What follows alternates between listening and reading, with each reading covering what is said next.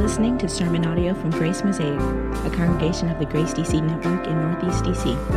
For more information about our church, visit us online at gracemosaic.org. One of the most powerful stories in American history is the story of the Underground Railroad. And many of us have become familiar with that central figure of the Underground Railroad. Her name was Harriet Tubman. And this heroine was enslaved. She escaped that slavery, but then she made multiple return trips to the South in order to see other people set free, to lead them out of slavery. This is a known history. But the lesser known, lesser celebrated aspect of this history of the Underground Railroad is that there was an extensive secret network of people, names largely lost to history, who made their homes into sites of resistance to the evils of the age by simply opening their doors. At its core, this is the story of the Underground Railroad. Injustice was challenged, estrangement was subverted, and hope was recovered through hospitality.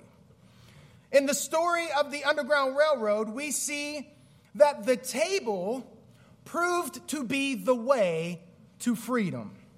Not only for those who were formerly enslaved, but also for the hosts. Both the hosts and the guests came into a deeper sense of their own dignity and their own purpose as they sat together at the table. And these hosts were not just nourishing physical bodies, they were nourishing the hope of a new possibility for the future. And I can't help but think that as the formerly enslaved sat at these tables in the network of the Underground Railroad, as they sat at the tables of these people who were generously opening their doors, I can't help but an old spiritual that they used to sing came to mind. And that spiritual went like this. It said, I'm gonna sit at the welcome table, Lord, I'm gonna sit at the welcome table one of these days, hallelujah. I'm gonna sit at the welcome table, I'm gonna sit at the welcome table one of these days. At these tables, they were getting a foretaste of the great feast for all peoples that they believed was to come in the kingdom. But here's the thing. This story is not just an interesting piece of history. It's actually a guide and a compelling picture that can shape our today and our tomorrow.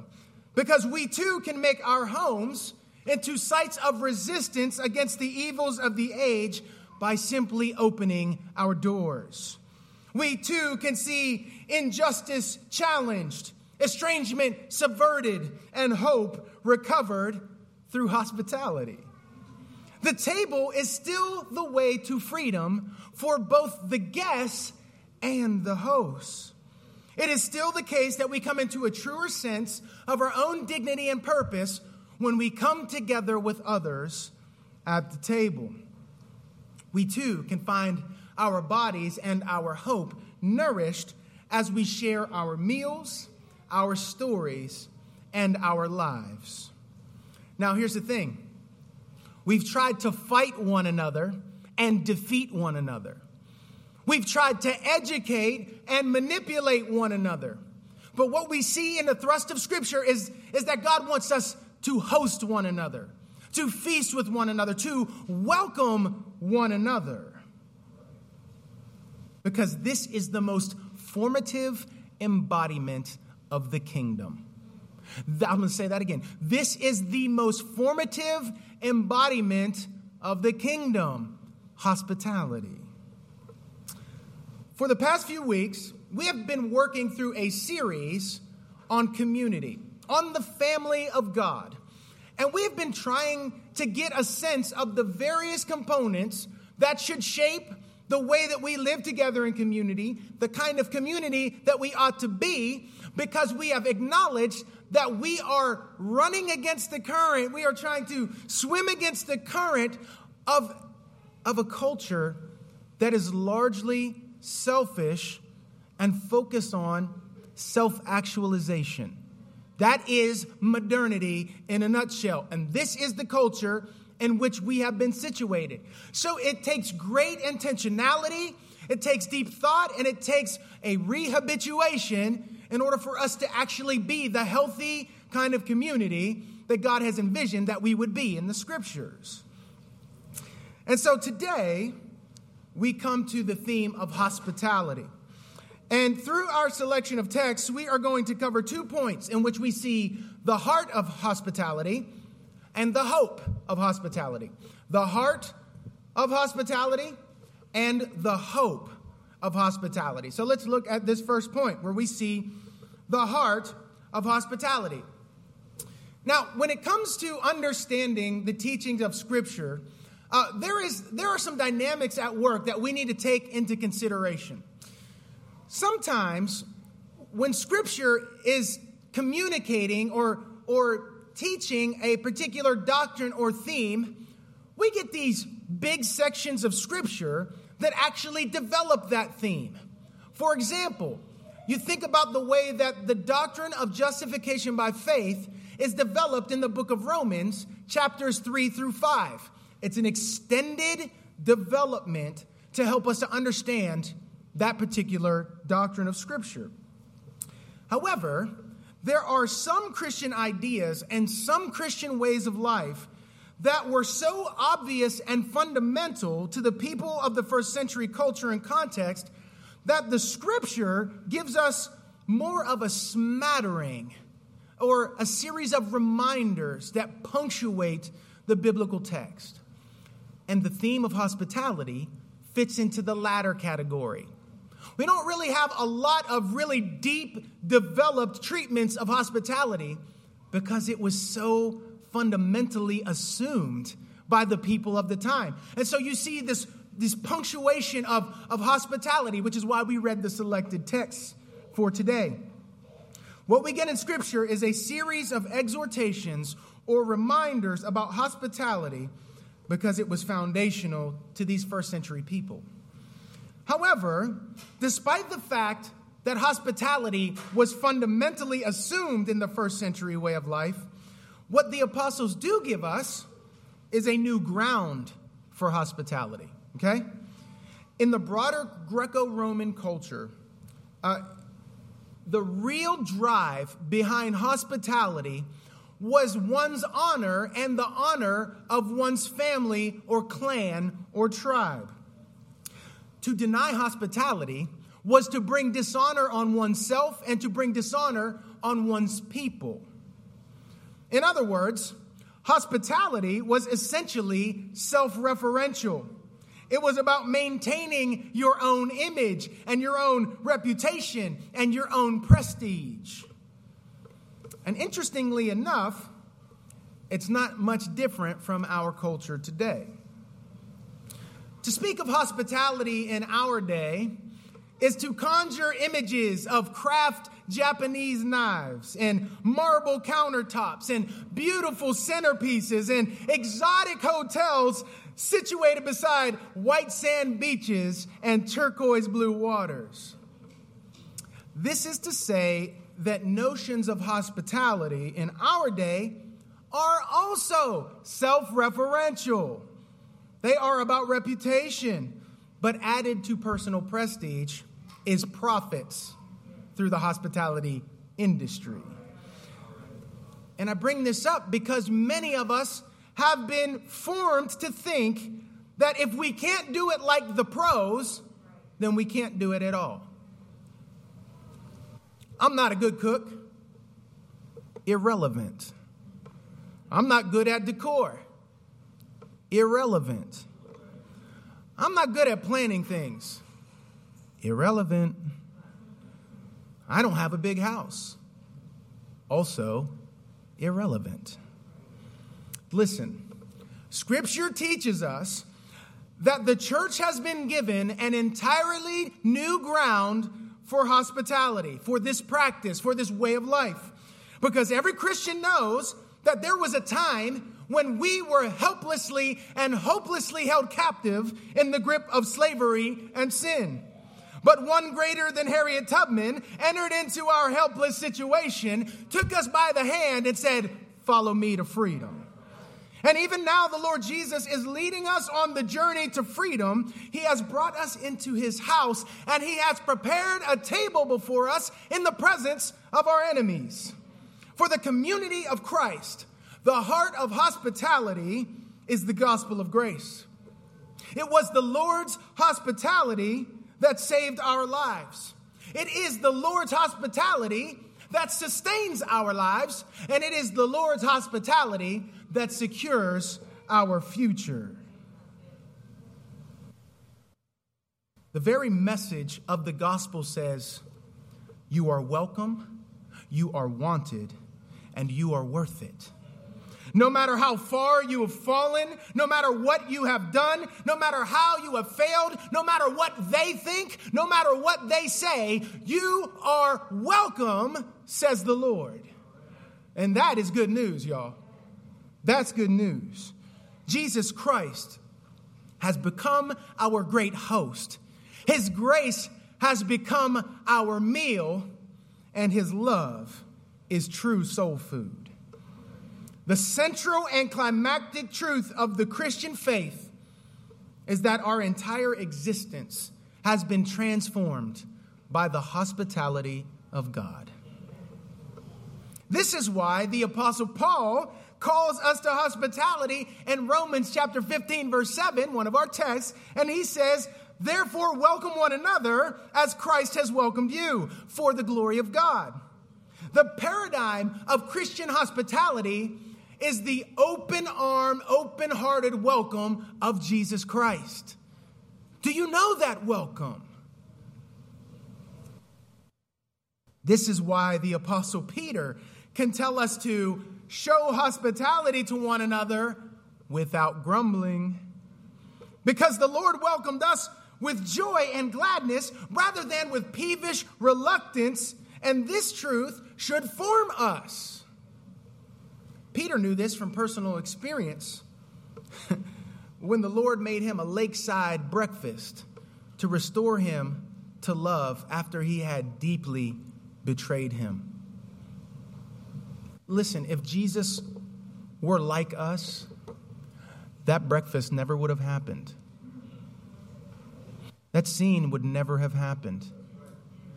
If Jesus were like us, he would have found Peter after the resurrection and said, "Ha-ha, sucker, now it's time to get your dues," right? Like, he would have jacked Peter up. He might have just went, poof, turned him into something crazy, right?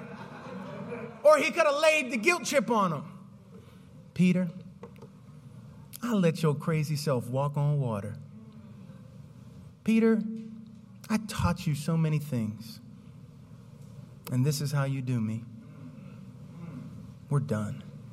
We're done. And I hope you are miserable for the rest of your life, you backstabbing son of a gun," right? Think about all the different responses that Jesus could have made to Peter. But what does he do? He makes this fool breakfast. It is no accident that Peter is restored at a table on the beach. And now he tells us to show hospitality to one another without grumbling. To put it all in a different way, we are to make a regular practice of bringing others to our tables because of how the Lord turned the tables for sinners in the gospel. The gospel is the heart of hospitality, but we also need to consider the hope of hospitality, which brings us to our final point, the hope of hospitality. Now, we have identified the heart of hospitality, the relationship of hospitality to the gospel, but what is the point of hospitality in God's big picture? What is God up to by giving us the call to hospitality? Let me put it clearly. We can see the hope of hospitality through the lenses of formation and mission. Formation and mission. This is the big picture of hospitality. The Lord wants to form his family in hospitality, and he sends his church into the world to do the work of hospitality. But let's talk about formation first, all right? We tend to think of what our hospitality does for others, right? And when we think about hospitality, we're thinking about, what might it do for them? And that's great. That's good. And we're going to come back to that in a second. But one of the things that we need to appreciate is that it's important we understand that this practice does something to us as well. It does something to us. Hospitality, when you take up the practice, it shapes you. It does something to you. Have you considered the formative impact of hospitality in the lives of God's people? Here's the deal. You have to understand that kingdom life is caught as much as it's taught. It's caught as much as it's taught. And I want to get into this a little bit by sharing a little personal testimony. Many of you know that I cook barbecue. And I have been doing this for a good while now. And when I started off, it was basically like a little hobby.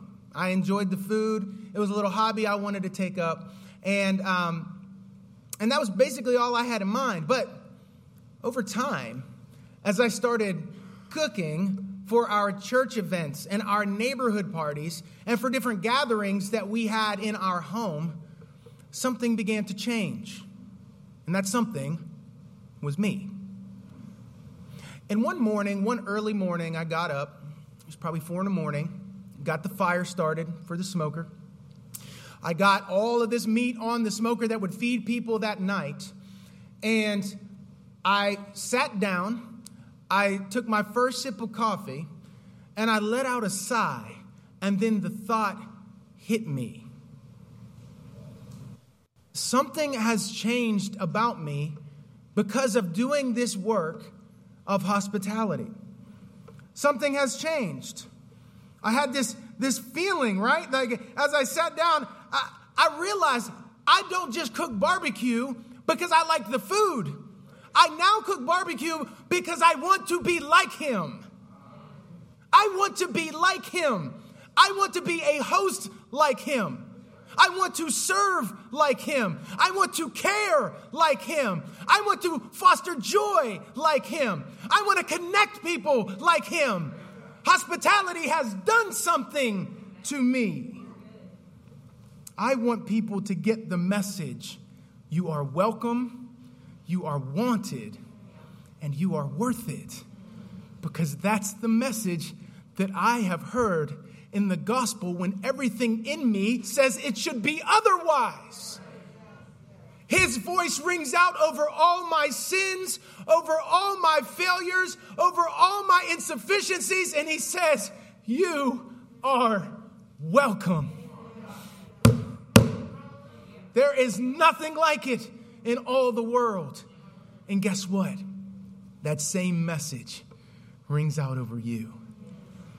And it's for this reason that the life of faith consists not simply in cognitive grasp of information. It is about our habits and our practices. Discipleship is not just insight-based. It is practice-based. And many of the most important spiritual insights do not come to us apart from the practices.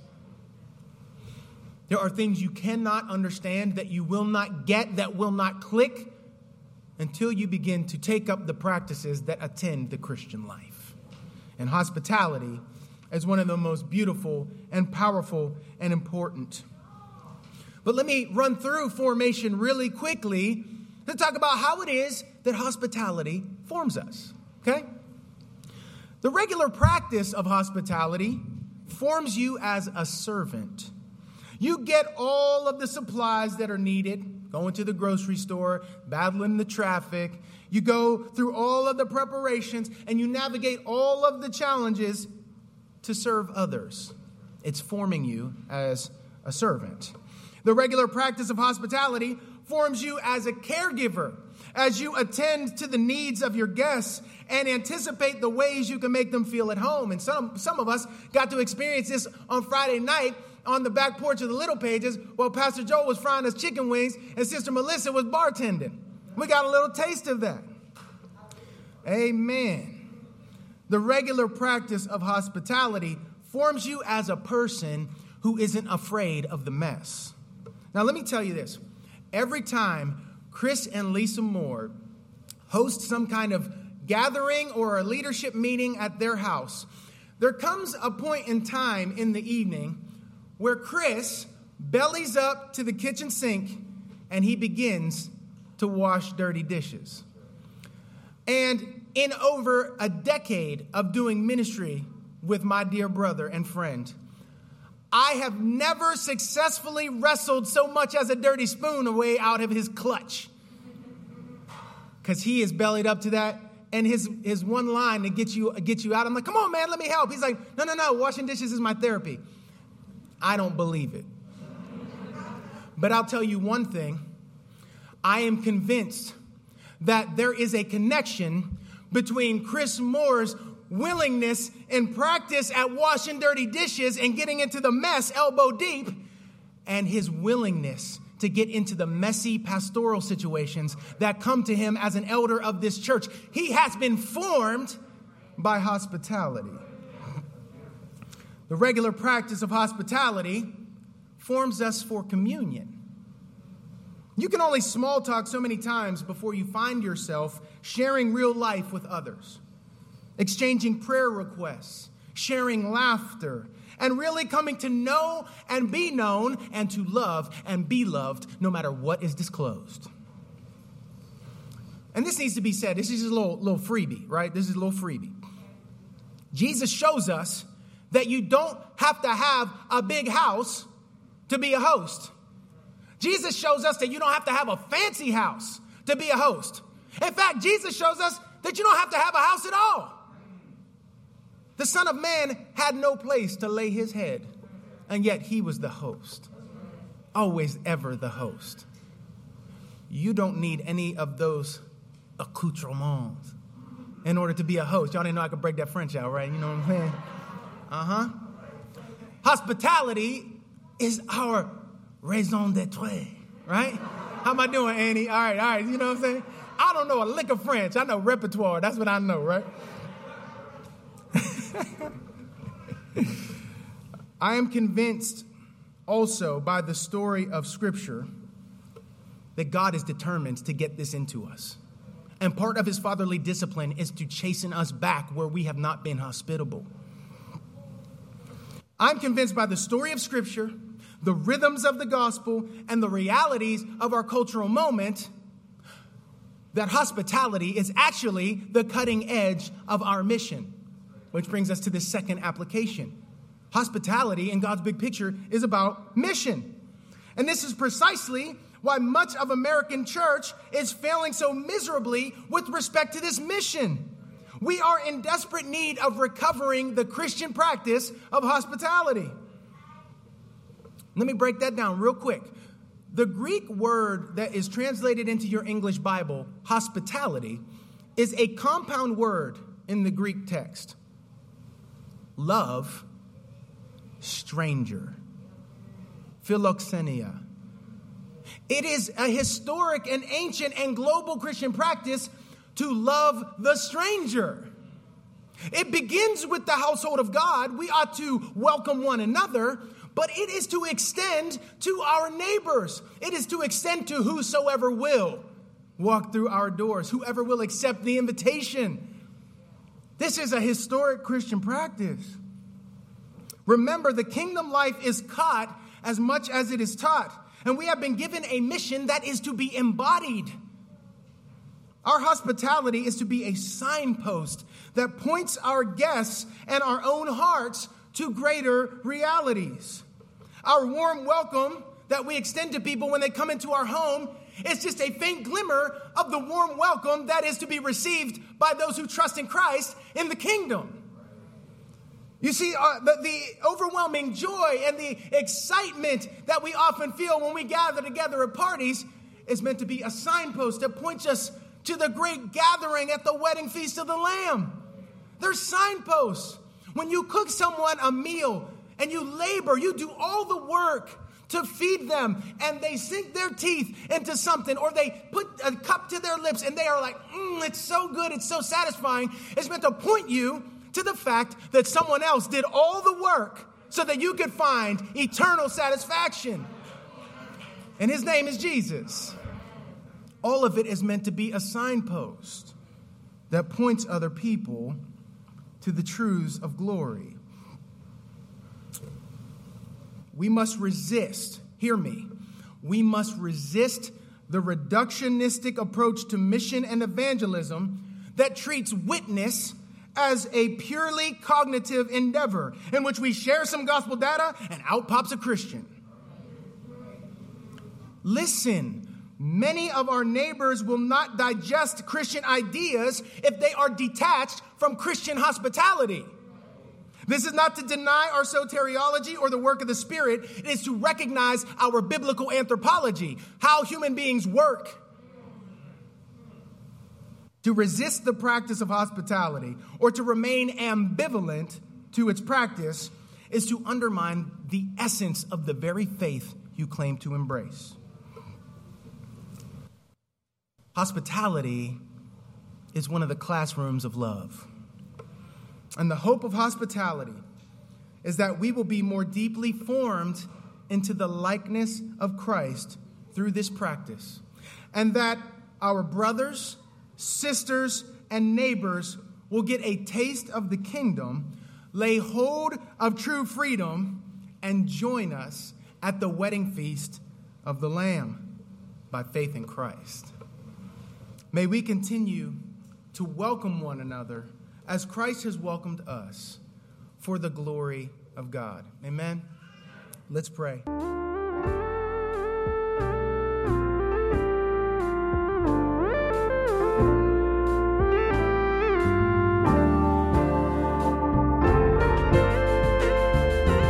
Thanks for listening to this podcast from Grace Mosaic. For more information about our church, visit us online at gracemosaic.org.